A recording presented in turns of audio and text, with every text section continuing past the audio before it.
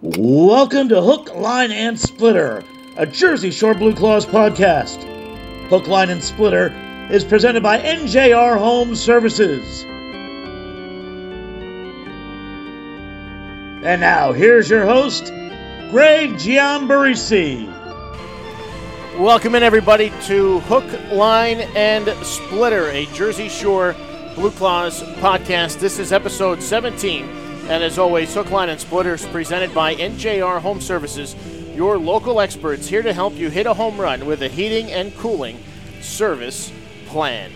Our guest today is the one and only Tony Graham, who has been around the Blue Claws for many years. He was the team's beat writer for the Asbury Park Press for a few years. Now he does the games on the radio and the audio stream with us, which he's done for the last 7 or 8 years now. Tony, happy to record this one in person at the stadium. We record most of these podcasts on Zoom, but happy to do one in person. We're sitting high atop First Energy Park on a beautiful Friday morning. Welcome. How are you? Greg, it is a beautiful Friday morning. Let's play two here today. I mean, it's just gorgeous. There's a nice breeze blowing in from center field. Everything is set except the team isn't here, but they will be as we record this. Greg, it seems like I haven't seen you for 2 weeks, and you know what? I haven't seen you for 2 weeks. Yeah, pretty much. Because the Blue Claws have been on the road, and when they come home in a couple of days, they'll be playing a team they've hardly played this year. The Brooklyn Cyclones, only, 18 games so far against Brooklyn? And 12 to go. and then we will get to see a team we haven't seen, the Aberdeen Ironbirds, the Orioles affiliate, and they're doing very well. But, yeah, it's great to be here in the press box this morning with you, and thank you for having me. So let's start. How did you end up on the Blue Claws beat in the first place? Let's take it, I guess, through the whole scenario here. So the Blue Claws are born. They came to fruition in 2001. Right.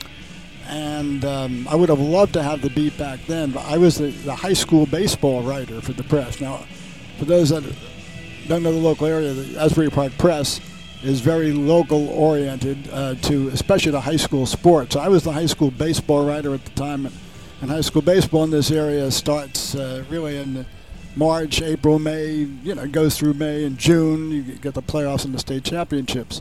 So it just didn't. They wanted me on high school baseball. The Press did. So it didn't. The schedules just didn't. Just weren't able to acquiesce. So all right. So Danny Sachowski, right, was the first beat writer. Did a real good job, and Scott Stump followed him, and then Joe Adelizi, the late great Joe Adelizi, followed him as a beat writer. And this goes from 2001 until 2008. Now I did cover Blue Claws games when they couldn't make it, or if they needed another reporter to cover a game, whatever the situation was. I did cover a number of Blue Claws games on and off throughout those season 2001, 2008. But I did always let the sports editor at the time know if the Blue Claws beat ever opened, and if it was possible, I would love to have the Blue Claws beat. So by 2008, I wasn't doing high school baseball anymore, and Joe Adelizi retired from the Press in June of 2008, and I just said, can I have the beat? And they said yes. I'd been to some games that year anyway, and was pinch hitting for Joe, and I was familiar with the team, and I took over the beat full-time at that point. That 2008 team had Dominic Brown. They had a real good team. They had Michael Taylor, a tremendous first-half All-Star. He was promoted after that. He led the league in hitting. 360 was his average. And Brown was sort of the centerpiece of the team. At that time, Dominic Brown was considered maybe the top prospect in all of baseball. They won 80 games. I think you were here by then, 2008. No, you weren't here in 2008? I was here in 07 and then left right. and came back in 09. And they won 80 games. They had the most wins in the South Atlantic League, and they didn't go to the playoffs because they didn't win the division either year, either half. So that was very frustrating. But they had a tremendous team, and I was then the beat writer for the Press from 2008 until I retired in 2013. And then I had been on the air with you for the Asbury Park, the infamous Asbury Park Press half inning. For every broadcast of the Blue Claws, the press sponsored a half an inning, and whenever I would come on that half inning, the Blue Claws invariably went out 1, 2, 3. I was on the air for about 2 minutes, about 12 pitches. Oh yeah, we'd say goodbye before we said hello. So we did that for 5 years. So call it a give or take 350, 300, 350 Asbury Park Press fifth innings, and they probably scored about 8 runs. But that might be more. That might be high. Did it might be a high ratio. So, we'll go back to the beginning later on, but I want to start with the times when you were on the beat and covering the teams. I know at the beginning for you would go down to spring training, right? A good amount, and then the first 2 years, full years, right, that you were on the beat, 09 and 10. Right. The Blue Claws ended up winning championships. So let's start there with the 09 team. And Dusty Wathen, who was the manager, of course, still in the organization. Now he's the Phillies third base coach. He might be. Is he the? Are there any? He might be the only guy left from that group that's still in the organization. I had to look that one up. I should have looked that up before we started. But anyway, so what do you remember most about that team with Dusty? That was a fun team. Yeah, that was. A very good team. Anthony Goes was one of the stars of that team, a center fielder. So an interesting story with that, how that worked in spring training is I would go down and you wouldn't really know who was going to be on the Blue Claws team. Yeah. Right? And it was sort of patchwork, guesswork, and some people would help me out a little. And also you didn't always know where these guys were. In spring training, they're divided into various groups. So you didn't always know where the groups were, what players were in what groups. The Phillies knew where they were, but you had as a writer, you had a little problem sometimes trying to find a particular players. Now, the major league players, they were all in one area, and the writers could find them rather easily. Yeah, the minor league players, it was a challenge sometimes to find them.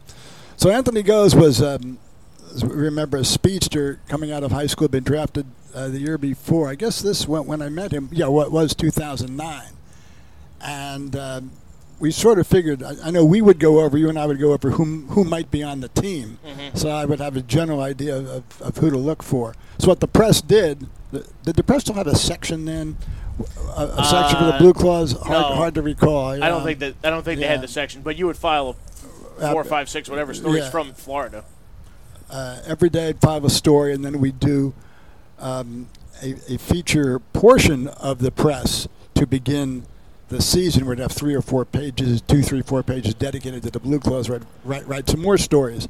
So basically I had to try to find a player or a feature every day to send, and then also put one in the back pocket to run in the feature section, preview section that would come just before the season began.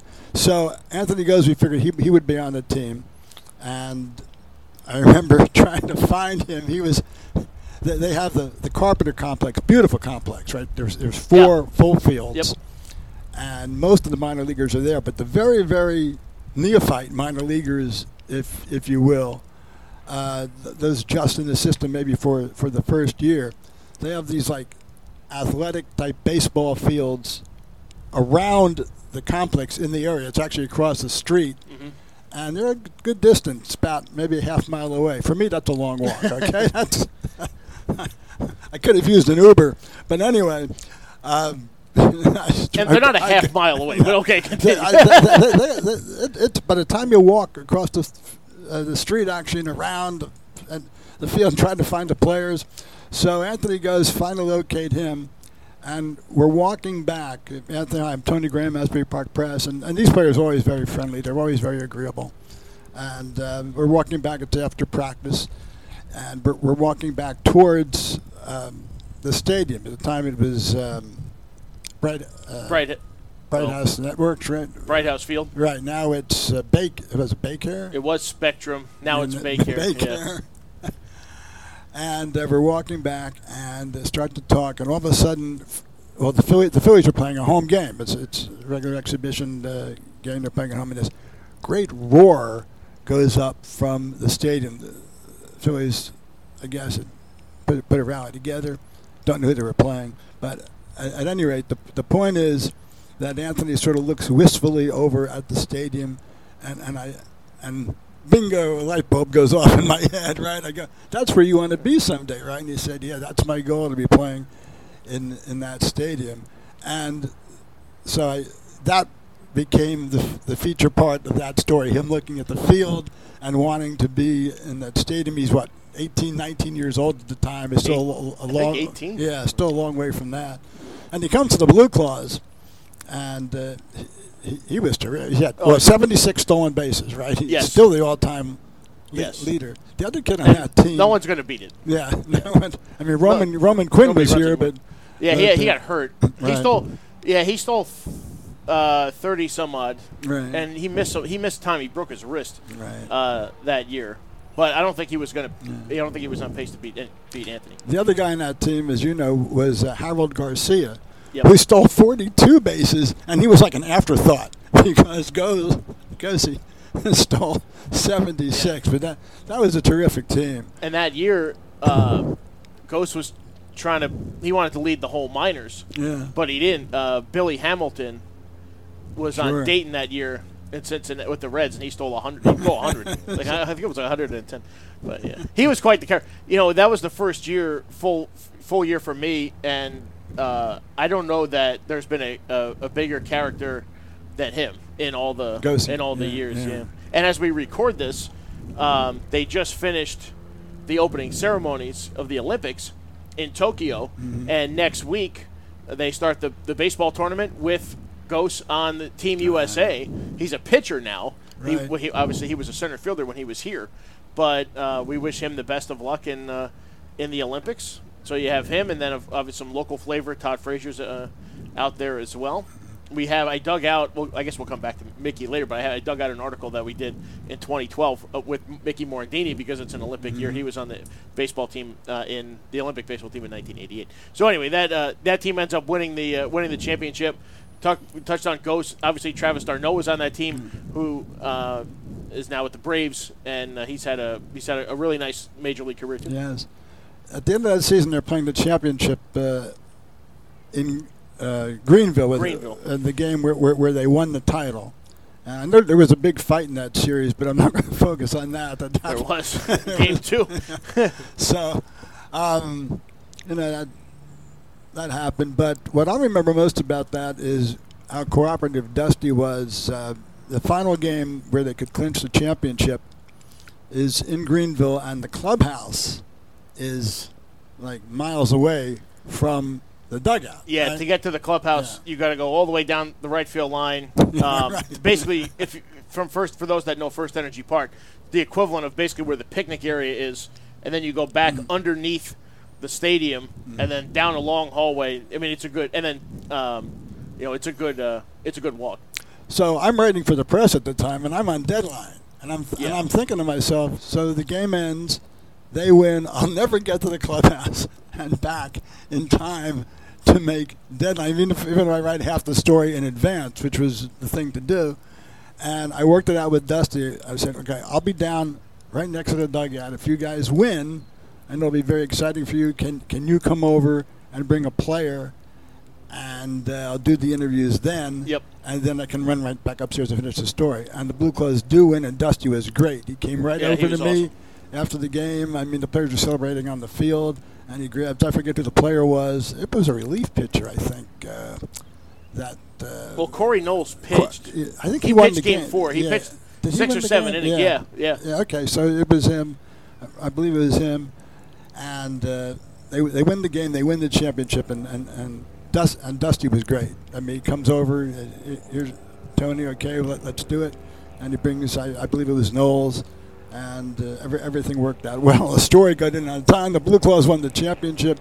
Greenville, tremendous ballpark, Greg. I was there a couple of times. You've been there a lot. It's a mini Fenway Park. They have the Green Monster out there in left field, the Red Sox affiliate, and it's just a fun stadium to visit. That was a terrific team. It was a great experience. That was my favorite Sally League stadium, for sure. And I haven't been to There are a few new teams, but that would be the leading candidate for best stadium in High A East. I remember Ghost that year struggled a bit in August and September, and the Blue Claws had won the first half. So they had known they'd be in the playoffs from mid-June. And he struggled a bit in August and into early September. And I remember asking Dusty if he was a little concerned, and Dusty's like, nah, he's just gearing up for the playoffs.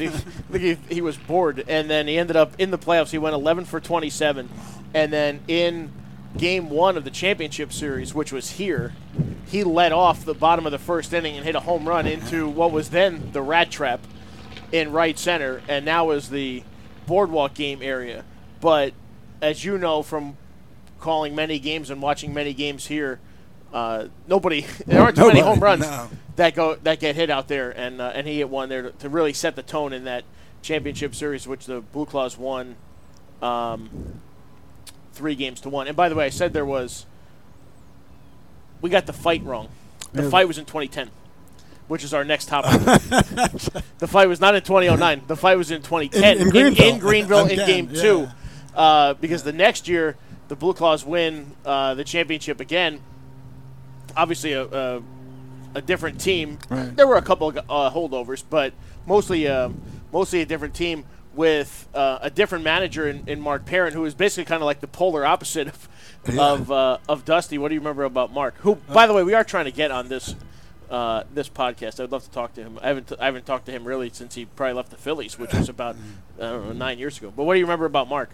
Well, Mark had been a big league player, and I'm a beat writer for the Blue Claws. And the procedure was whenever the new manager was named, we would, you would get me his number, and I'd call him up. So I called Mark Parent up, and he was very good. He was good to talk to. This is when I first talked to him, and one of the questions is, well, why did you want? He was out of baseball. Yeah. And why did you want to come back? And this is in like November, December. Yeah. He'd been out of baseball a couple of years. He'd been a professional baseball player. I think with the Marlins, where at least that was one. The Padres. Of the he played for a bunch of teams. Yeah. So I call him up, and Mark said, "Why did you decide to come back into the game?" He goes, "Well, I can only mow the lawn so many times during the summer, and I just got bored."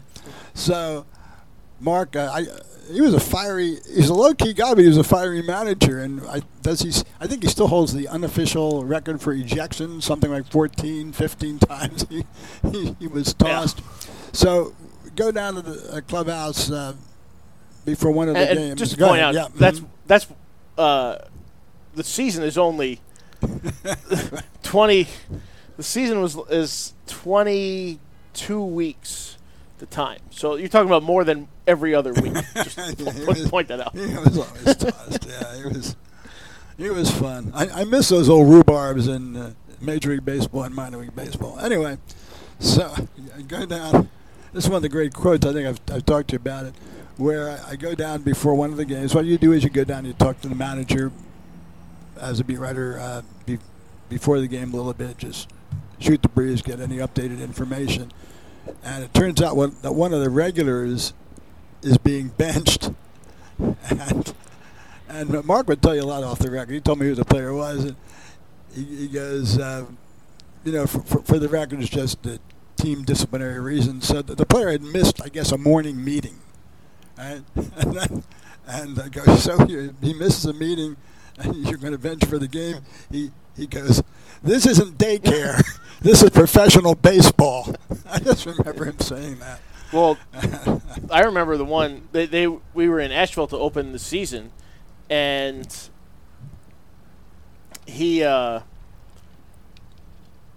Greg Legg was the hitting coach. So every day after the game, I would go down with Legger and go over the at bats with runners in scoring position. So he made sure all the information was correct in his report, because he would track it live, but then I would just bring the book down to make sure that that he had everything. We had done this every day the year before, 140 times. So on day one in Asheville, we do the same thing. They win easy. They scored like 4 or 5 runs in the first inning of the season, beat Asheville. Second day, ho-hum win, same thing. Third day, not third day, they lost like 6-1, 6-2, something like that. And I didn't think anything of it. It was the third day of the season. They're 2-1. We're just warming up here. So the clubhouse in Asheville at the time is down the left field line in this big, I don't want to call it a trailer, but like an independent building. So I go up to the door, and the clubhouse manager standing outside the door, and he's like, I wouldn't go in there. What are you talking about? I come in here after the game every day. Yeah. And he goes, yeah, but your manager's really giving it to him. Are you sure? Like, nothing crazy happened in the game. It was a routine 6-2 game or whatever. And he's like, yeah, I've never seen anything like it. That's the third day of the season. And he just wanted to make sure that he had their attention. And they played hard for him the whole year. Yeah. That was a fun team, too. Juwan James was the center fielder, leadoff batter on that team. Sebastian Valle was on that team. Then I think they were good. They got lucky in that the Phillies sent Trevor May back. Oh, boy, that was a big addition, yeah. Yeah. For the Blue Claws. For the Blue Claws, yeah. And May had been with the team the year before. So May won 2 rings with the Blue Claws, one of only a handful of guys. Sebastian Valle was d'Arnaud's backup the year before, so he ended up getting 2 rings. And there were probably 1 or 2 other guys. But I remember May was here overpowering, pitcher, but when he went to Clearwater at the beginning of 2010, which was the second year, he was walking everybody because they were not chasing. He would throw that hammer curve in the dirt or a high fastball, 95 to try to get you to chase, but they weren't swinging at it. So he was walking a lot of guys. So they sent him back here, and then he just mowed everybody down. But, both of those teams are good. And then the other thing that you always remember from that series were the 2 pitching performances by Josh Zeid in the championship series in Greenville, one of which was right after the fight in Game 2. Yeah. The Blue Claws dropped Game 1 in the championship series. Yeah. And then in Game 2, there was the fight, which occurred after Leandro Castro threw a runner out at home plate to end the bottom of the 5th inning. And Blue Claws were up by a run. Zeid comes on, so there was big fight, few ejections. Zeid comes on in the bottom of the 6th. Right. And I think he retired everybody. I think he retired all 12 batters that he faced. And if it wasn't all 12, it was, 12 out of 13 or something. He was just unhittable. And he really set that kind of saved the series because, as you remember from that ballpark is one of the best things they did in that park is that when they built the suites, they built them so they're closer to the field. Meaning, so they overhang over most of the seats. Right. So if we're sitting in the press box here at the ballpark now, and if we drop a nickel out of the booth, it'll land in row 20. But there, if you drop a nickel out of the booth, it lands in like row 5. Yeah. So what happens is you have so many seats under the overhang, which I'm sure they did to create more shade. It's hot down there, whatever. But the sound echoes back and forth. Yeah. So no matter how many or how few people were there, and they draw really well, and there were.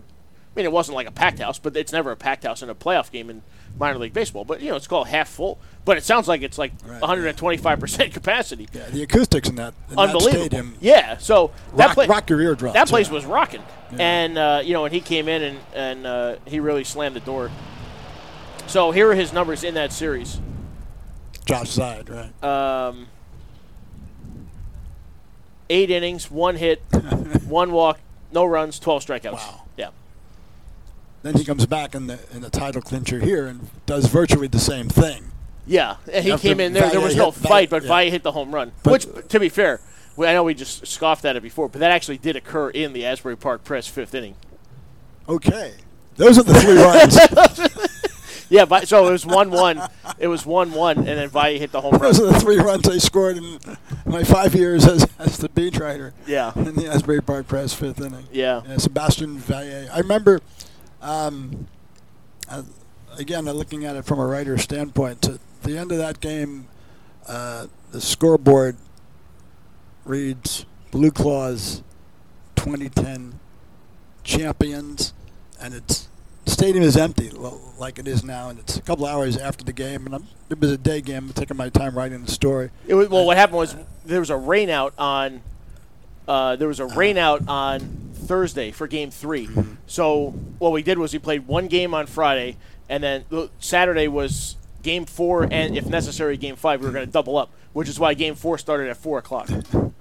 which worked out nice because when and they clinched it, I had we had plenty of time. Yeah.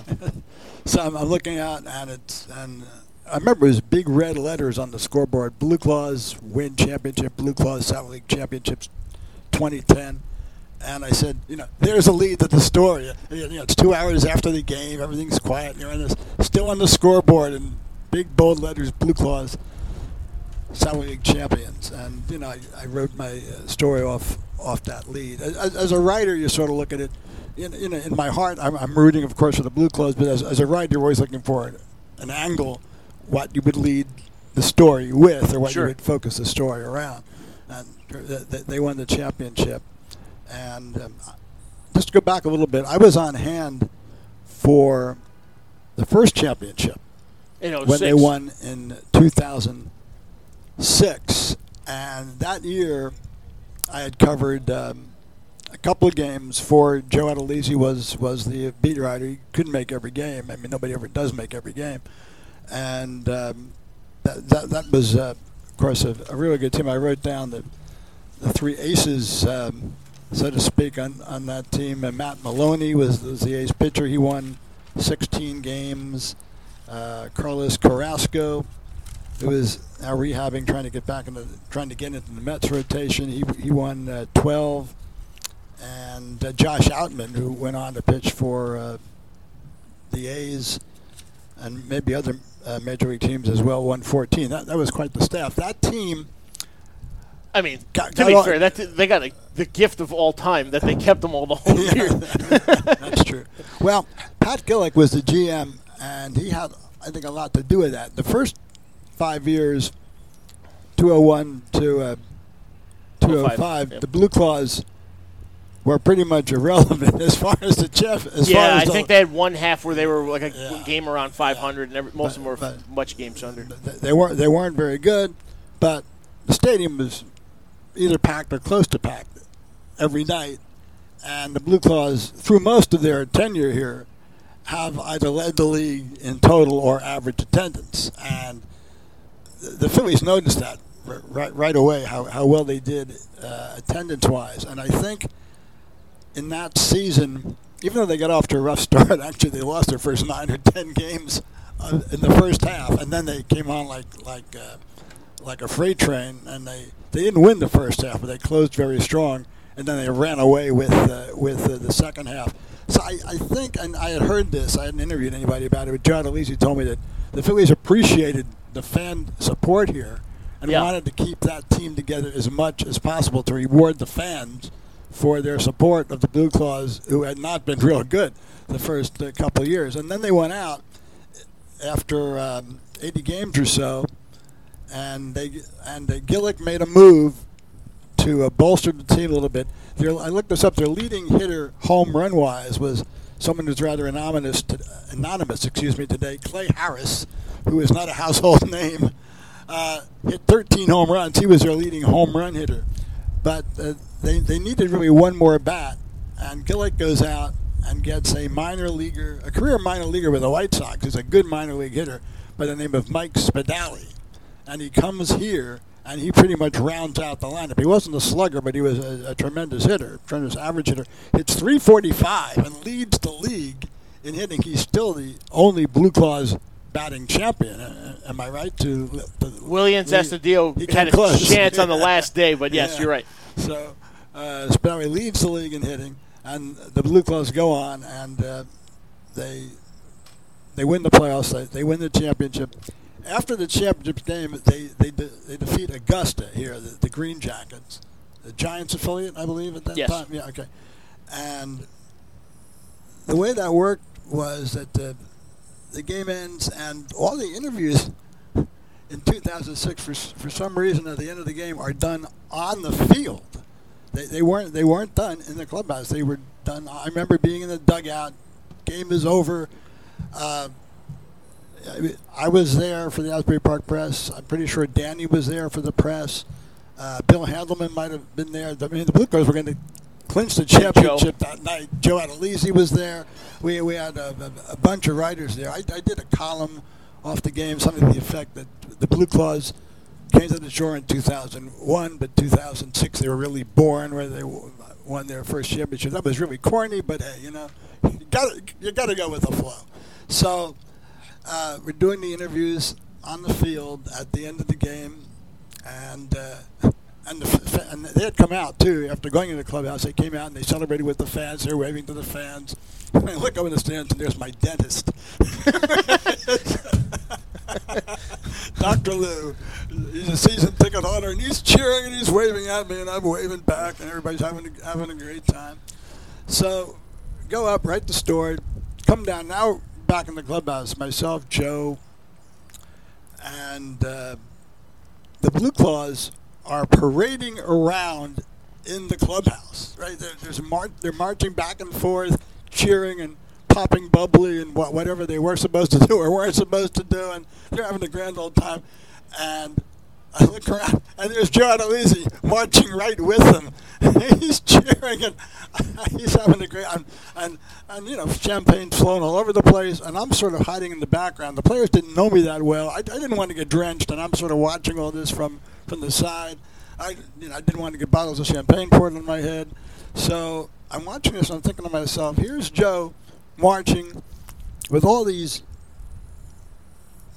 potential, not all of them, some of them former Phillies players, and Joe is as dyed-a-wool in the Mets fan as you were ever going to be. He is absolutely a tremendous Mets fan. I'm thinking to myself, what's going to happen in 3 or 4 years if some of these guys are pitching against the Mets, or if somebody's coming up to bat against the Mets? And I looked it up the other day. Matt Maloney, who was the ace of that staff, he had a small career in the big leagues with Cincinnati, and I didn't get every game he pitched against the Mets or the Phillies. I saw the Mets beat him 3-0. The Phillies beat him in 2010 1-0. Cole Hamels beat him 1-0 when Maloney was with the Reds. So I'm sure Joe rationalized it as I have too, because over the years, former Blue Claws wind up playing against the Phillies on another team, and the way I look at it is sort of the way I look at it with Todd Frazier. Todd Frazier, for those who don't know, is a local icon here. He was with the Toms River Little League team that won the championship in the late 1990s. He's gone on to a great major league career. We spoke about him being on the U.S. Olympic team. Played for the Reds. He played briefly for the Mets. So whenever he would bat against the Phillies, and I'd covered Todd in high school since he was a freshman, right? Freshman, sophomore, junior, senior year. We won state championships locally in high school, Toms River High School South. And then at Rutgers, covered him a little bit there, tracked his career into the major leagues, called him up when he was drafted, and drafted by the Reds. So I still know Todd, and I knew him especially well back in the days when I was covering him. So what am I going to do when he's coming up against the Phillies in a big spot? And the way I rationalized it was, well, I hope he has 3 hits in the game, but the Phillies win. And if the game is on the line, when he comes up to the plate, I hope he lines out the shortstop. He hits it hard, but he's retired. So that's how I feel about the Blue Claws too. When a former Blue Claw bats against the Phillies, root for them to do well in the game, as long as they don't get the winning hit.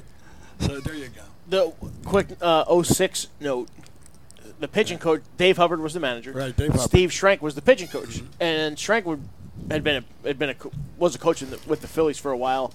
So he's not in the Phillies organization anymore. But he had been doing his own thing, clinics, lessons, and this year he becomes the pitching coach for the Syracuse Mets. Right. Yeah. I think he started in the middle of the year. Something happened or whatever, and the other night, who's pitching for the Syracuse Mets?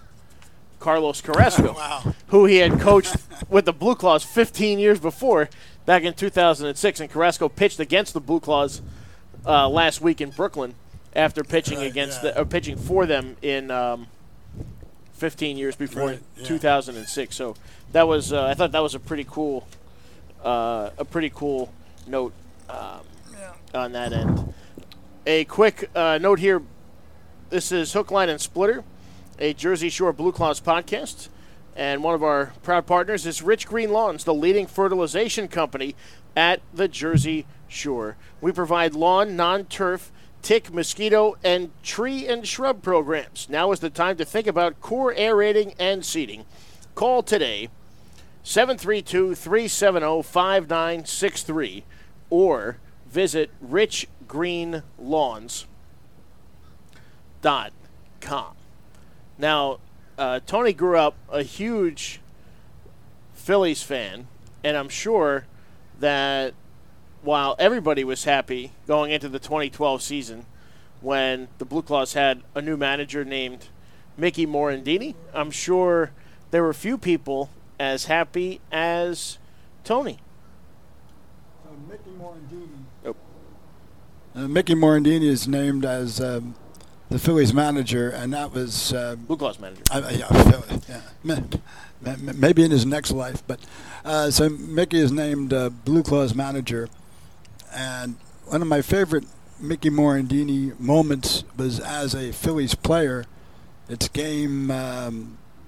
It's the middle of the playoffs. Well, toward the end of the playoffs in 1993, and Mickey hits a 2-run triple of Greg Maddux of the Atlanta Braves in the 5th inning to basically clinch the championship. And loved Mickey here as a manager. We talk about that a little bit, and he was very, very good, very cooperative, and it was just fun having a former Phillies player here as the Blue Claws manager. But Greg, I want you to tell the story, because you tell it best, about the time he got ejected. Oh, yeah. And winds up in the stands. Go ahead with, if you can, with so he got that ejected. story, yeah. No, not as much as Mark Perry. No. I don't know, 3 or 4 times. So one game he wanted to, it was early enough in the game, so he wanted to watch, and he ended up going down into down the right field line, and he just sat down in an open seat, and the guy next to him looked at him, and Mickey told me the story after, later in the year, a couple days later, and he sits down, guy next to him looks at him and goes, "Hey, you're Mickey Morandini." And he's like, "Yep, that's me." He's like, "What are you doing here?" And he goes, "Well, I manage this team, and I just got ejected." And he goes, "You do?"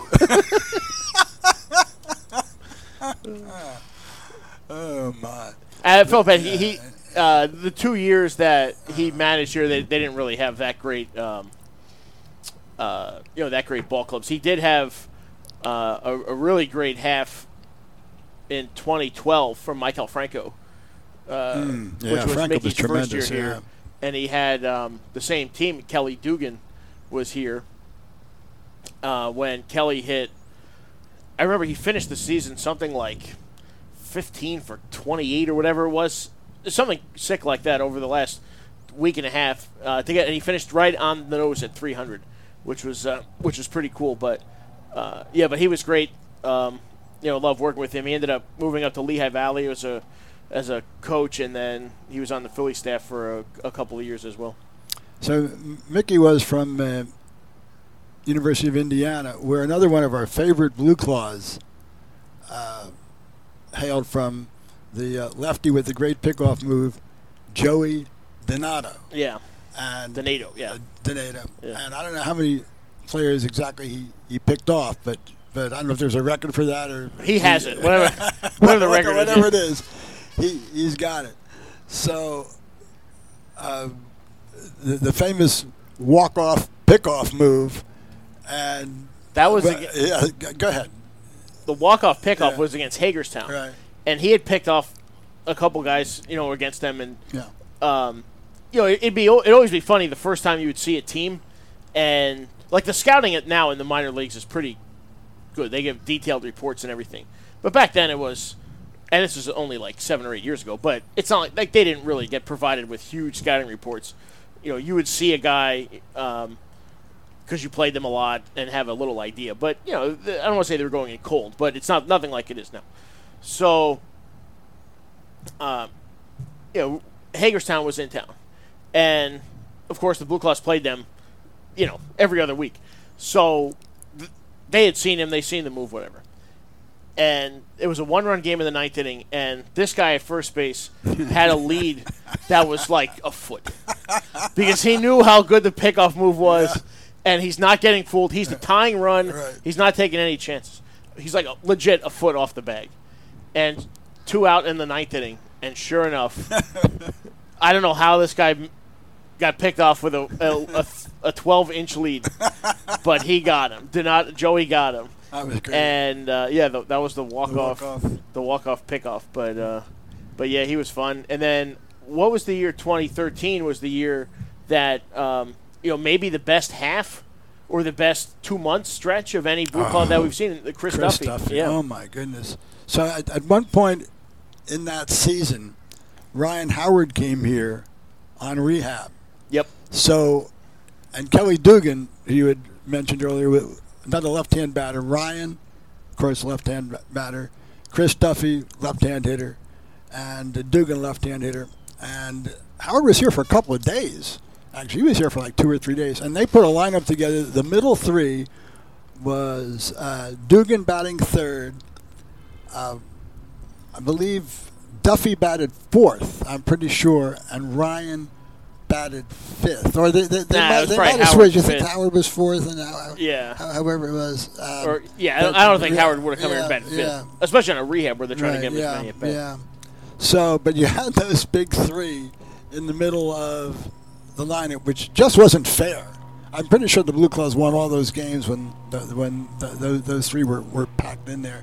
Howard in one of those games just missed a grand slam home run. Blue Claws came back in the bottom of the ninth, hit a sacrifice fly, right, and then Duffy came up after him, and I think won you're the game. okay. Yeah, Howard yeah. hit a long drive to left center, was caught on the warning track. Right, and we thought it was gone. No. We knew it wasn't, and everybody in the crowd thought it was. Right, yeah. For once, we were right. I thought it was gone. Anytime Howard hit the ball, I thought it was gone. But because he, could obviously hit. No, it was like in Major League, too high. Yeah, a little too high to go. And then Duffy, I think, won the game when he came up after Ryan. So the first 2 years when you were on the beat full-time, Blue Claws won championships. They had a couple of opportunities a bit later on to win championships with teams that were both really good and just kind of ran in. They kind of picked the wrong year, I guess, to have a good team in 2016 and 2018. I think the 2016 team just ran into 4 big league pitchers in one rotation from the Rome Braves, which made life pretty difficult. But that was a great Max team. Fried. Yeah, right? it was Mike Soroka game 1, Tougie Toussaint in game 2, Max Fried in game 3, or Colby Allard in game 3, and Max Fried in game 4. Who's pitching? Fried's pitching tonight. They record this against the Phillies. And Austin Riley hit a home run. Austin hit a home run off Alberto Torrado that basically hit the Ryan Howard retired number, and it was a 97-mile-an-hour fastball that wasn't even a strike. It was off the plate to the outside, and he smoked it. Yeah, that was but that was a really good team. The 16 Blue Claws had they had a good team. Brian Sweeney was the pitching coach under Sean Williams. Franklin Killamay got off to a tough start. They fixed him, and he beat Soroka in game 1 of that in game 1 of that series. What do you remember about that about those years or that 16 team? Well, again, it was a team that we thought had a great chance to win it. I don't think we had seen Rome during the regular season, right? So nope. So they came. All of a sudden, we saw the pitching staff that they had, and we knew the Blue Claws could be in a little bit of trouble. Well, what happened was the Blue Claws won game 1 down there, right? And then that was Killamay, right? Yeah. Well, actually, what happened was game 1 of the division series the week before was here against Hagerstown. Oh, and then the Blue Claws won that game, go to Hagerstown for game 2, and they win the game. So now they are up, or they've clinched the spot in the finals. Well, the other series was Charleston against Rome. Now, you kind of had an idea Rome had all these pitchers, so didn't really want to play them. So after the game in Hagerstown, because they got to play Saturday night, we've clinched on Friday. We leave Hagerstown, bus to Hickory, because Hickory, 2 things about it, Hickory. One, they're about the midpoint of Charleston and Rome, give or take. And 2, they had a great hotel.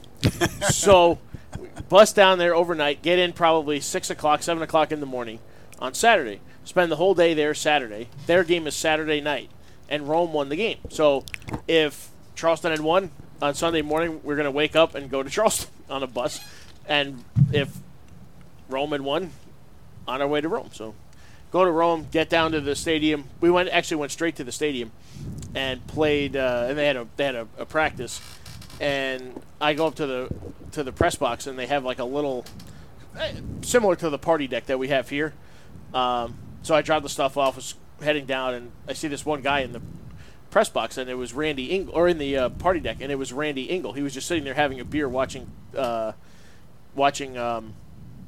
football game because it was the first day of the NFL season, and he was the manager of the Braves, just hanging out there because they had gotten back from Charleston, probably at 4 o'clock in the morning or whatever, 5 o'clock in the morning. He probably just crashed in the office and went and hung out in the stadium. So, we talked to him for a little while, and they said he knew they had a good team, and they did. So Kilome beat Soroka in Game 1, and then in Game 2, Touki Toussaint threw 8 shutout innings and beat Sir Anthony Dominguez, and then the series came back here. And then they just had, they had Fried and Allard, and I think they combined to strike out like 25 guys in their 2 games, and they ended up getting out of there and they clinched it in Game 4. So in those playoffs, the first round, as you noted, was against Hagerstown. Yes. So for that series, I drove down to Hagerstown to be there for that set. And Hagerstown is a stadium that will go down in infamy. Greg, tell them about the spiral staircase leading up to the press box there in Hagerstown. So this stadium is built in the late 20s, early 30s, and they ended up refurbishing it, but in like the 70s or early 80s. So you have a traditional grandstand, and then the press box is on the roof of the grandstand. Right. To get up there, you climb the steps to the last row of the grandstand, and then there's a little gate, and then you climb this spiral staircase. Oh, boy. I mean, now do it in the rain, right. Carrying all the equipment. It's metal. It's slippery. It's a little dicey. Right, you have all this heavy equipment to carry all the broadcast equipment. So the night that the Blue Claws clinch the playoff with Hagerstown, so we're done. We're off the air. And then it begins to pour, right? Right after the game. Right after the game. We haven't left the press box yet.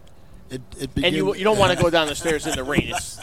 But eventually, you would go down at some point. So I'm going down, and maybe it'll let up for a minute, and then it starts to pour again. So now you got to get down after you reach the ground. Then you got to walk to the clubhouse, which is fairly close, but not like right next door. So I'm running through. It's basically First Energy Park. It's basically where the picnic area is down the right field line. Yeah. So now I'm running through the pouring rain, right?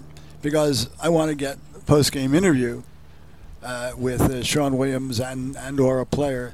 So I'm running through the pouring rain. I get to a clubhouse. I open the door and I rush in, and I'm in the Hagerstown locker room. and they are sitting there like death warmed over. Yeah. Right? They're just lost, and they're giving me this cold stare. And I just looked around. That's funny. And I go, where's the Blue Claws locker room? And they point to this door, and you can hear all the celebration on the other side. So I walked through this door, and sure enough, I'm in the Blue Claws locker room, which is about the size of this press box. This booth. Yeah, really. Maybe the size of this booth.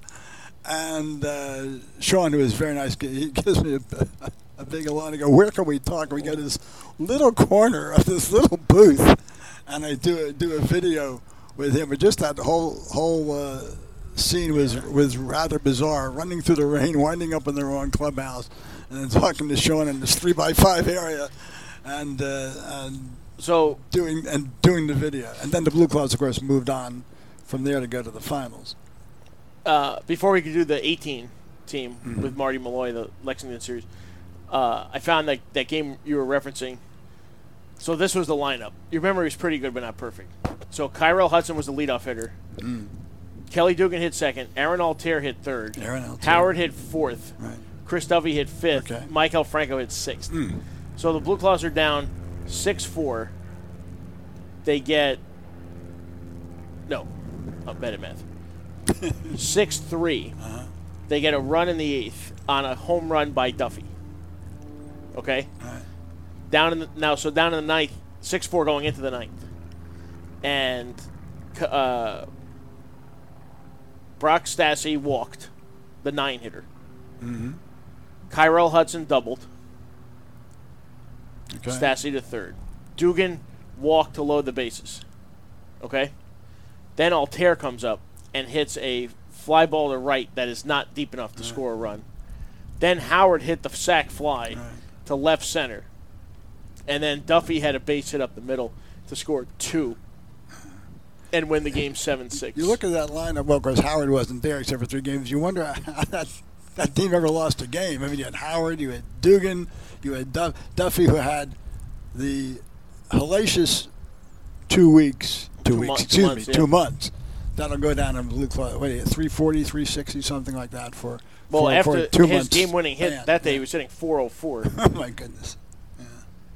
But yeah. So anyway, he hit 384 in 60 games with 11 homers and a .620 slugging percentage before he was promoted to Clearwater. But then he kind of struggled in Clearwater, and that was it. He never played it. He did not play in 2013.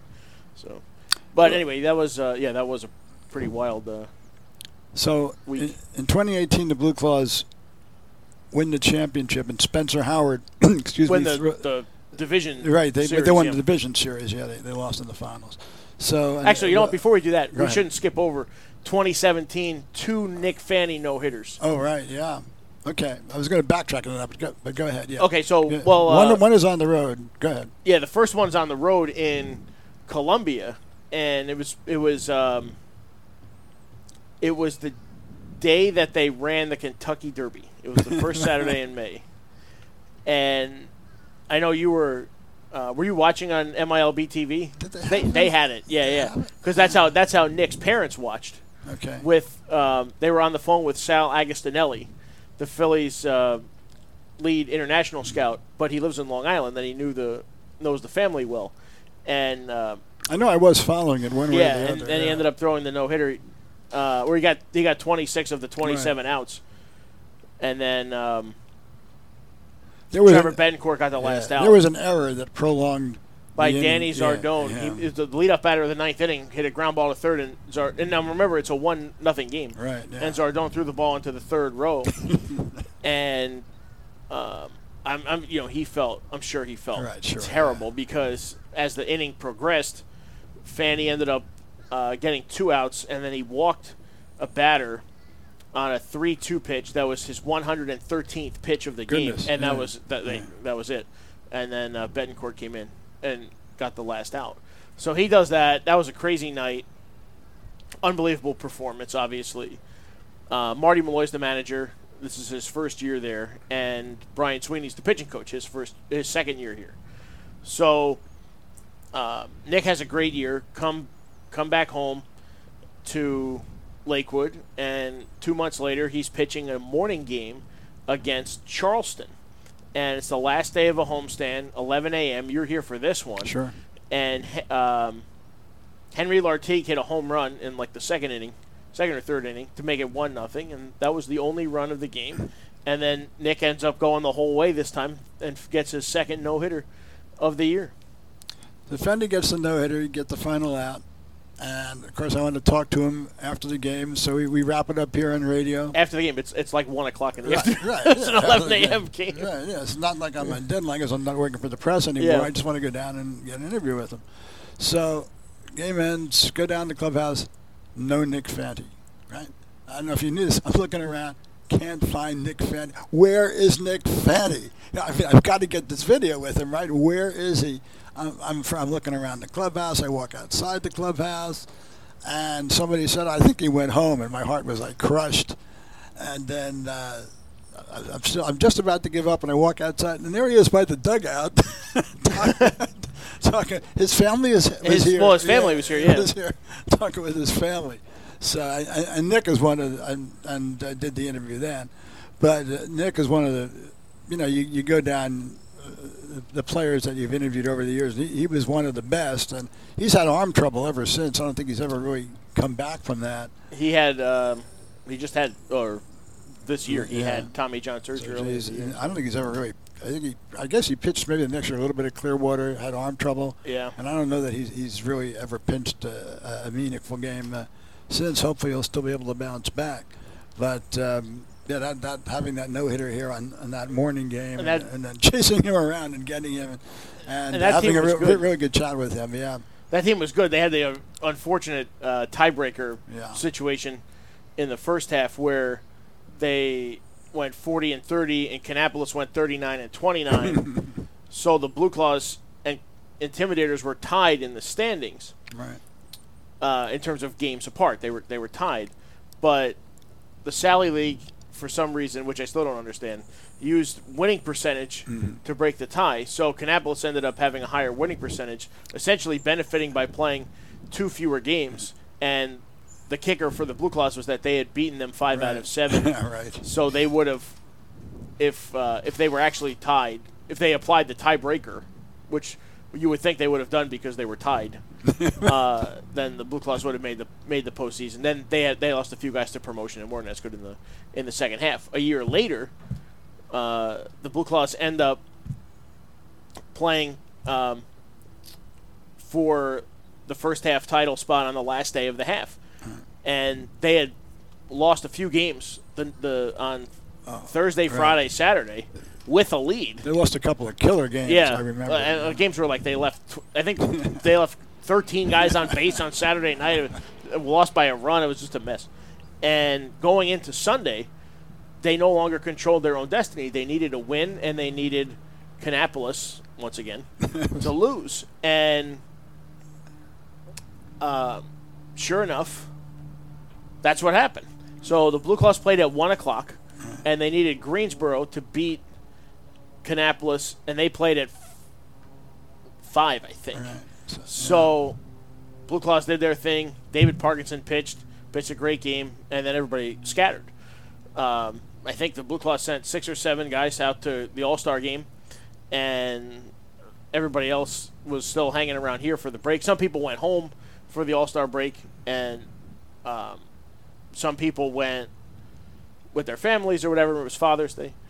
And Malloy basically said, all right, well, come back if just follow along and come back. We're going to celebrate if it works out. And sure enough,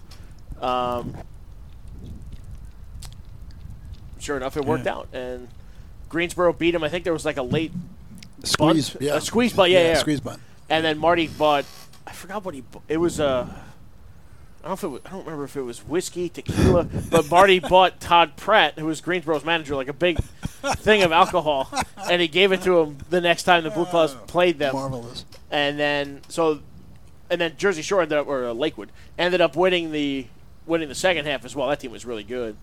And in August, Lexington comes in here, and Lexington's good. And they end up sweeping a series from the Blue Claws, and you kind of had a feeling that they were going to make the postseason by winning the Southern Division. I think the Blue Claws, Greg, won one game. They won one game in the seventh. It was where you went 18. I think they did win one. Blue Claws won one because I remember that they did win one game, even though Lexington was very impressive.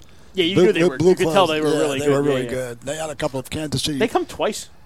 I feel like they came. They might have come. I think they came twice. I'll look it up. Yeah. But you kind of had a feeling that they were going to be. Lucas did win one game in one of those series, but you knew that they had Brady Singer. They came. Right. They did come twice. Right. The second time they got swept. They split the 4 the first time. Right. But yeah, you knew that they were. They were you good. Knew that was a good team, and the games were all close. But you knew that was a good team. They had arms. They had depth. They had a lot of top prospects. They had a couple of pitchers that they had taken high up in that draft. Not Brady Singer, but not Singer. A couple of others. Danny Lynch was a top prospect, and a pitcher whose name escapes me who went to the University of Florida. But anyway, you knew they were good. Obviously, we know what happened. They ended up meeting in that series, and then the Blue Claws had probably one of the more miracle wins in baseball history in Game 1. What do you were listening, watching to that?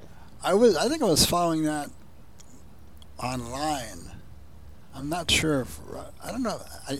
If it was I listening? Was I watching? I know I was following it, but you were there. So why don't you? Blue Claws were down 5-0. That's only it's game one, right? But they're down 5-0 against a good team. And what happened was in the top half of the ninth inning, they get a couple of base hits and then hit back-to-back-to-back home runs. Rodolfo Duran hit one. Jalen Ortiz hit another one, which was right down the right field line and barely fair. And then Nick Maton hit the third one, all in a row, to tie up the game. Right. And they ended up winning the game in 11. That was before the extra inning rule went into effect. But they ended up winning the game in 11. I think Madison Stokes got the game-winning hit.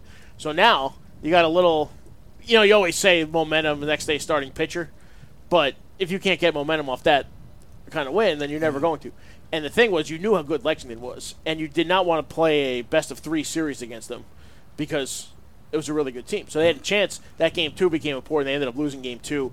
And then Lexington beat them twice in close games here. I remember in the bottom of the ninth inning of game 4, which Spencer Howard pitched. He did not pitch a no-hitter like he had done the week before, which we have to go talk about in a second. But Howard pitched, and then the bottom of the ninth, the Blue Claws were down 1 or 2, and Jose Antequera, who had 2 walk-off hits on the year. He hit it pretty hard, but he hit it right at the third baseman who made the play. And I don't remember I think he stepped on third. I think that's what happened, yeah. Yeah, and then and that was it. But that was a really good team. Both of those teams were really good. They were better than, I think, some of the teams in the South League that won championships in the last few years, but they just ran into 2 of the better South League teams of the last few years. Spencer Howard's no-hitter, that has to rank among the best individual performances, right? When you throw in the postseason element to it as well. But what do you remember about that night? I just remember that at least I didn't have to chase him around the ballpark to find him when the game was over. Thank goodness he was right in the clubhouse. Matter of fact, I found the no-hitter, the video online the other day, and I just remembered it was a 1-0 game, and it's a no-hitter, and it was in the playoffs, and how good Howard was in his post-game interview after that, how he knew he wasn't going to be lifted in the ninth inning. He definitely wanted to finish the game. And I have to dovetail into, so that was 2018, right? That was 2018. So in 2019,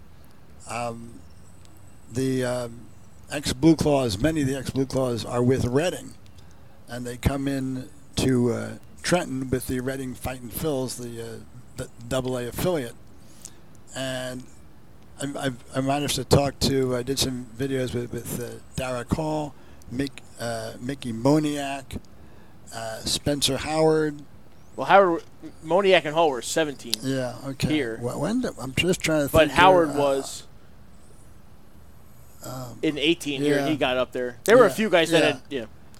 But Moniak and Hall had been here. They were the year before. But they were all at Reading at the same time, right, as it worked out. So I managed to interview all these ex-Blue Claws at Reading. So I thought it was very interesting with Howard. This is in 2019, and got the credentials. I go to Trenton, but there's really nothing organized in who you're going to get and who you're going to interview. You sort of have to find. You have to go and scramble and find them again. Sure. And I'm sitting in the Reading dugout. I'm waiting. I had already talked to Derek Hall. I think I spoke to Mickey Moniak, who was really good. He looked like he was happy to see me, and because I'd spoken to him here, spoken to him at spring training, I'd spoken to him quite a bit over the years. So I'm looking for Spencer Howard, and finally I see him walking by. I go, Spencer, can I talk to you? And he comes over to me and goes, "Of course." I just thought that was so nice of him. Yeah. I mean, he could have said, "I got to get to the clubhouse. I'm busy. You can catch me later." And he goes, "Of course." Now, I had met him the first time in one of the spring trainings I went to, and nobody knew Spencer Howard from Spencer Tracy, from Spencer anybody. And he was a college pitcher, as I recall off the top of my head, who had been a reliever. Cal Poly. He was a walk-on. He was a walk-on. He was a walk-on, right? And all of a sudden, he only started for a year. He blossoms into this top Phillies prospect. And when I spoke to him, this was the 2019 interview. We're sitting there in the Reading dugout in Trenton, and I'm saying, Spencer, do you know, like, everybody in Philadelphia is talking about you now? Because he rocketed up the prospect list, and he was their number 1 or number 2 prospect at the time. And all you heard on talk radio in Philadelphia was, when are they going to bring up Spencer Howard? And Spencer was pretty much oblivious to all this because he's not really listening to Philadelphia talk radio. I'm going, Spencer, smart guy. You are the talk of Philadelphia Phillies sports fans right now, and he really had no idea. And such a great guy. And right now he's been up and down with the Phillies last year and now this year. He pitched well in Yankee Stadium this week for the 3 innings. That and hopefully he will make it all the way in as a permanent major league fixture. My own aside is the way he pitches. I think he'd be better suited to the bullpen. He comes in, he blows people away for 2 or 3 innings, and then he sort of runs out of gas. But that's just me speaking as a Phillies fan. Hopefully he can make it as a starter. Who are some of the guys that covered a lot of ground? But who are some of the guys that maybe we haven't talked about that you enjoyed getting to know or getting to work with or getting to cover in your time here that maybe weren't the top prospects, but just guys that you enjoyed getting to know? Well, made the list here. Some of these guys aren't top prospects. I got to mention, because he was a top prospect at the time, Jesse Biddle. Yeah. Right? He was the Phillies' number 1 draft pick in 2010. Comes here in 2011, has a good season. And Jesse Biddle, one of the friendliest guys that you will ever come across. So, okay, yeah. He had his first weekend here. He's supposed to pitch Saturday. Yeah. Thursday, Friday, Saturday, Sunday series. He's supposed to pitch Saturday. Well, we get rained out on Friday. So now we're going to play 2 on Saturday, and he's going to pitch one of them. And we get to the stadium to take the tarp off, and there's a hole in the tarp. So we can't play Saturday. So he's bumped back to Sunday. He's going to pitch game 2 on Sunday. So this is his first start because we opened at home that year. This is his first start. And, it's a 1 o'clock doubleheader. And he gets to the stadium at probably, 2 or whatever. And he's pacing around. He's amped up, wants to get ready. Well, I don't know if you remember the game. The first game of the doubleheader went 16 innings. The poor kid didn't even get on the mound till like 6 o'clock. But, he had a good year. So Jesse Biddle was a big Phillies fan. He's drafted by his hometown team.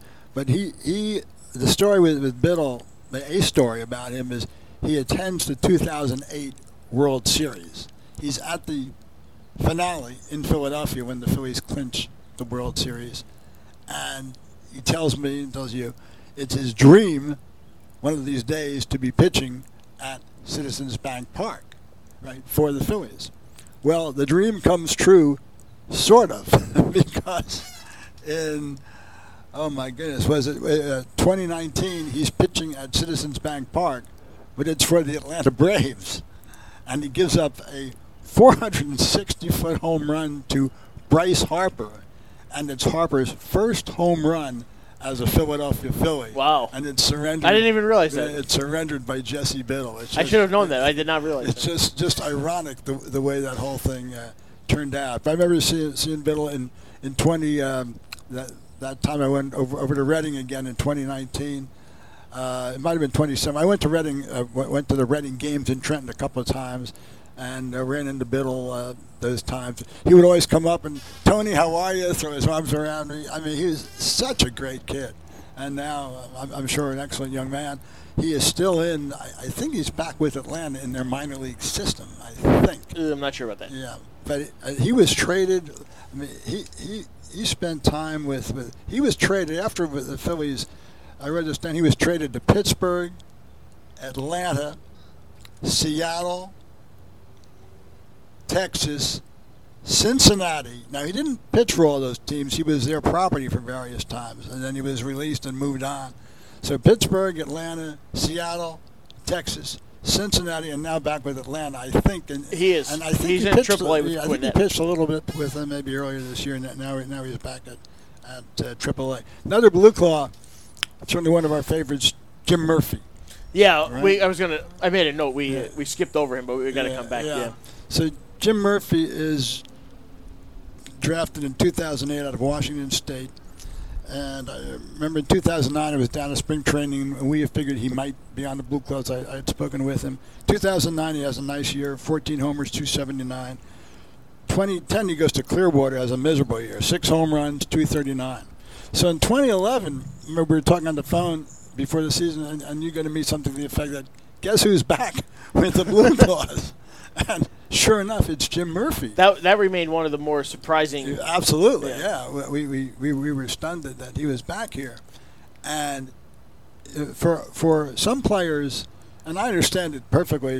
They're here, they move up, and then especially a year later, if they're sent back to Lakewood, they're not that happy because they want to stay where they are in High A or move along, and it's a demotion, really, to come back. Lakewood was low A at the time, to come back to Lakewood. And some of them understand it, and some of them don't. Yep. And Jim Murphy had been, big-time power hitter here at Lakewood, goes up to Clearwater, doesn't do well. Now he's back here. And I think that the day he came back, the night he came back when we first interviewed, I think he hit a home run on opening night to help the Blue Claws win that game. I'm sure you'll look that up. I don't remember that, but that's possible. I think he hits a home run. But I remember before the game chatting with him. So, Jim, it's a logical question. I was working for the press at the time. So how do you feel about coming back here to Lakewood? And he says, as long as I'm wearing a uniform, I'm good. I want to be in the uniform. And he did hit a home run on opening night in his first at bat. That's pretty good. Well, I got to give you credit for that. Welcome back, Jim Murphy. So he's talking about what it meant to come back here. The Phillies had explained to him, and he bought into it, that he was going to be the mentor for the young players on the team, and he would be a leader for this club. And he was perfectly fine with that role. It was so classy. And he was great all year, had a big year here. I remember he told me, it might have been after that home run he hit, or one of the 22 that he hit that season, that a little bit about hitting. Too late to save my wiffle ball career, but he did tell me that his philosophy was, and I followed this in watching games ever since. He says, in every at-bat, and I should have known this, but it's just never registered. In every at-bat, you usually get one pitch to hit. Every at-bat, you get usually one pitch to hit. And you've got to hit it, because if you don't hit it then, you're probably not going to get another one. And that has always stuck with me. And now every time I watch a game, and for instance, Bryce Harper might come up and he might foul off a fastball down the middle, I go, well, there was his pitch. Yeah. And he missed it. Or if it's the other way around, and it's Freddie Freeman, and a ball comes floating over the plate and he fouls it off or he misses, and I'm going, thank God he missed that one. And you'll know, if you watch a game, and if you watch every pitch, you'll notice that almost every at-bat, unless it's the first or second pitch maybe, if it goes 3, 4, 5, 6 pitches, there will be one there that the hitter has a really good chance of driving. And if he misses it or fouls it off, he doesn't get another one. That phrase has stuck with me. The Jim Murphy philosophy of hitting, you're going to get that one pitch to hit, and you better not miss it. And he had 22 home runs that year. Eventually, he did get up to AAA, and then didn't make it to the Phillies, and then he retired. I think he's a coach. No, he's selling real estate in Seattle. Well, I have something that we recorded with him. He's a real estate coach. Okay. I have something that we recorded with him that I haven't gotten to use yet, but it's coming. So stay tuned for that. Maybe I thought he wanted to be a coach. That might have been it, but I'm sure he's good. Moose Mater is a coach. Yeah. Okay. Maybe it's Moose. Yeah. He's a high school coach in Pensacola, in the Pensacola region. Who deserves a mention, of course. Yeah. Moose. You remember the Moose? The Moose, sure. Yeah. But he was 2008. 9 and 11. And 11. Yeah, he came back a little bit. He came. Yeah, in 11 he was only here for a little bit and he got promoted. but he was here all of 08 and all of 09. So he was on two good teams, won a championship in Didn't he retire briefly and then come back? Well, yeah, he went to play basketball Right. at Boise State and then decided that baseball was more for him. But, yeah. We did, if you want to hear more from Moose, we did an interview with him for this podcast a couple of episodes back, so we urge you to take a listen to that one. You're listening to Hook, Line, and Splitter, a Jersey Shore Blue Cross podcast presented by NJR Home Services, your local experts here to help you hit a home run with a heating and cooling service plan. And by Rich Green Lawns, the leading lawn fertilization company of the Jersey Shore. They provide lawn, non-turf, tick, mosquito, tree, and shrub programs. Now is the time to think about core aerating and seeding. Right, Tony? Call today at 732-370-5963. Moose, by the way, was episode 14, and this is number 17. So I don't want to. We're going to wrap this up here relatively soon. We kept you way longer than I told you we would, but it's been fun. Is lunch being served? What is lunch? No, as a matter of fact. But yeah, anything that that you wanted to touch on? I know you prepared some notes. I'm very impressed. I did want to touch on Luke Williams. Yeah. Who was here in 17. 17. And, okay, in 2017, Greg, he's here. He hits .216 with 1 home run and 17 runs batted in. He does have a walk-off hit, though, early in the season. I found that on my video files. And really, that's his... He stole 29. Yeah, he was fast. Yeah. But if you would have told me in 2017 that frankly, that he was a third-round pick. Yeah. But if you would have told me in 2017 that he would make it to the majors as a regular, and he's become a platoon semi-regular with the Phillies now, I would have been surprised. Great kid. Awesome. Right? Awesome kid. And I remember when we spoke with him, he has a younger sister, Sammy, who has set all sorts of records. I think she's graduating now at Iowa State. Softball, yep. Yeah, in softball. So I remember back then I was always kidding her. I said, how come your sister's hitting 400 and you're hitting 200?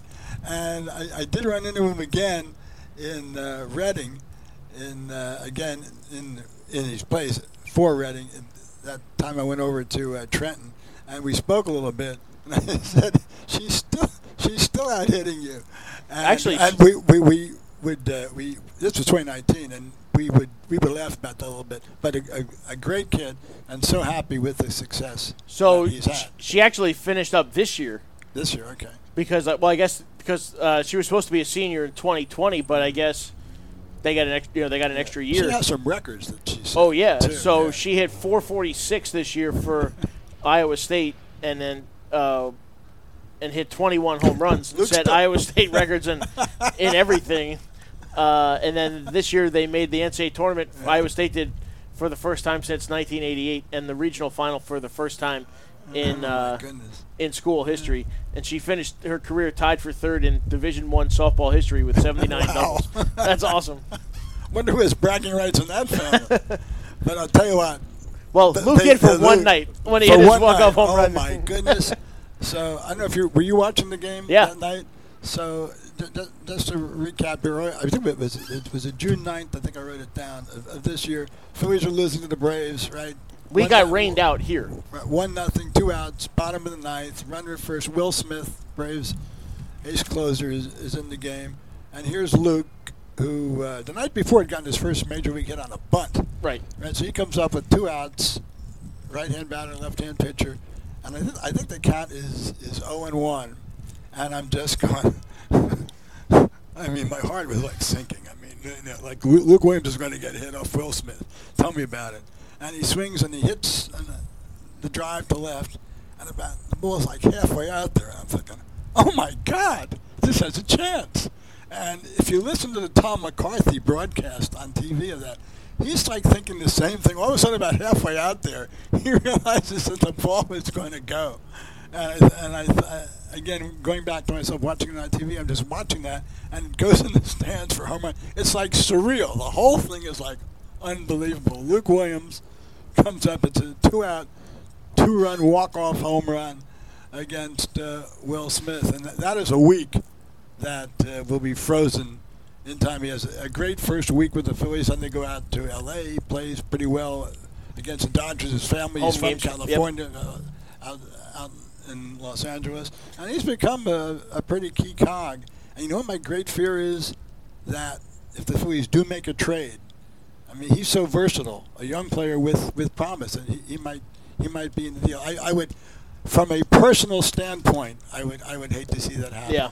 I hope he stays with the Phillies because I think he's fast. I think he has a good knowledge of the strike zone. He'll grow into some power. Where you project him as, I'm not sure, but he's very versatile. He can play the outfield. He can play the infield, and that's something that they've stressed here with the Blue Claws, the Phillies management over the years, right? You've seen players play all three outfield positions. You've seen Jaylene Ortiz play left. You've seen him play center. You've seen him play right. Right? He's done a real good job. They've had players in the outfield who've never played the outfield before over the years. Infielders have never played the outfield. They put them out there to get experience.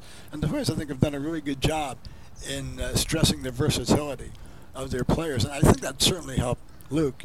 You've said that he's got speed. He's got tremendous speed. And, hopefully he'll stay with the Phillies and become even a more integral part of the team. But a great kid, and can only wish him the best. Another player now is a high-profile player is Mickey Moniak, and Mickey's been a tremendous interview over the years. Talked to him in spring training a couple of times. Spoken with him, of course, here. Spoken with him when he's been with Reading, and. It's been a battle for him. It's tough to be a number one pick, and he talked about that. I remember when I went down to spring training, the first year Bryce Harper was there, and Bryce had sort of taken him under his wing, taken Mickey Moniak under his wing, and Mickey talked about that a lot in the Philadelphia media, and also I did my own little interview with him when I was in Florida, talking about how Bryce. Spoke with him about what it's like to be a number one pick. And Mickey, I give him credit. He's never lost confidence, and he's been back and forth. He did his first major league home run this year with the Phillies, and we'll see if he can continue to develop. I certainly hope he can, because another great kid who we managed to meet his folks. Didn't we have his grandfather on radio? His grandfather, remember? We met him. I don't know if we had him on. I thought we had maybe we did during a rain delay. Yeah, is that possible? I think we had him on. I think we had him on the air. The great part about these players is we not so much this year because of COVID protocols, etc. But we get to meet their folks too. They come up, they fly in, they visit, and we get to see them a little bit on a personal basis, which is so rewarding from our standpoint, and it's so enjoyable. Well. Tony, this was fantastic. We probably could do another hour and a half. But by the way, I do want to mention, Greg, before I go, how appreciative I am of the opportunity. I mean, of course, I covered the Blue Claws as a beat writer, but to work with you and the Blue Claws, I mean, here I am covering, the team I grew up with, and to be able to, cover the Blue Claws now as a radio participant and a video participant for the team again. I grew up rooting for it since I was 10 years old.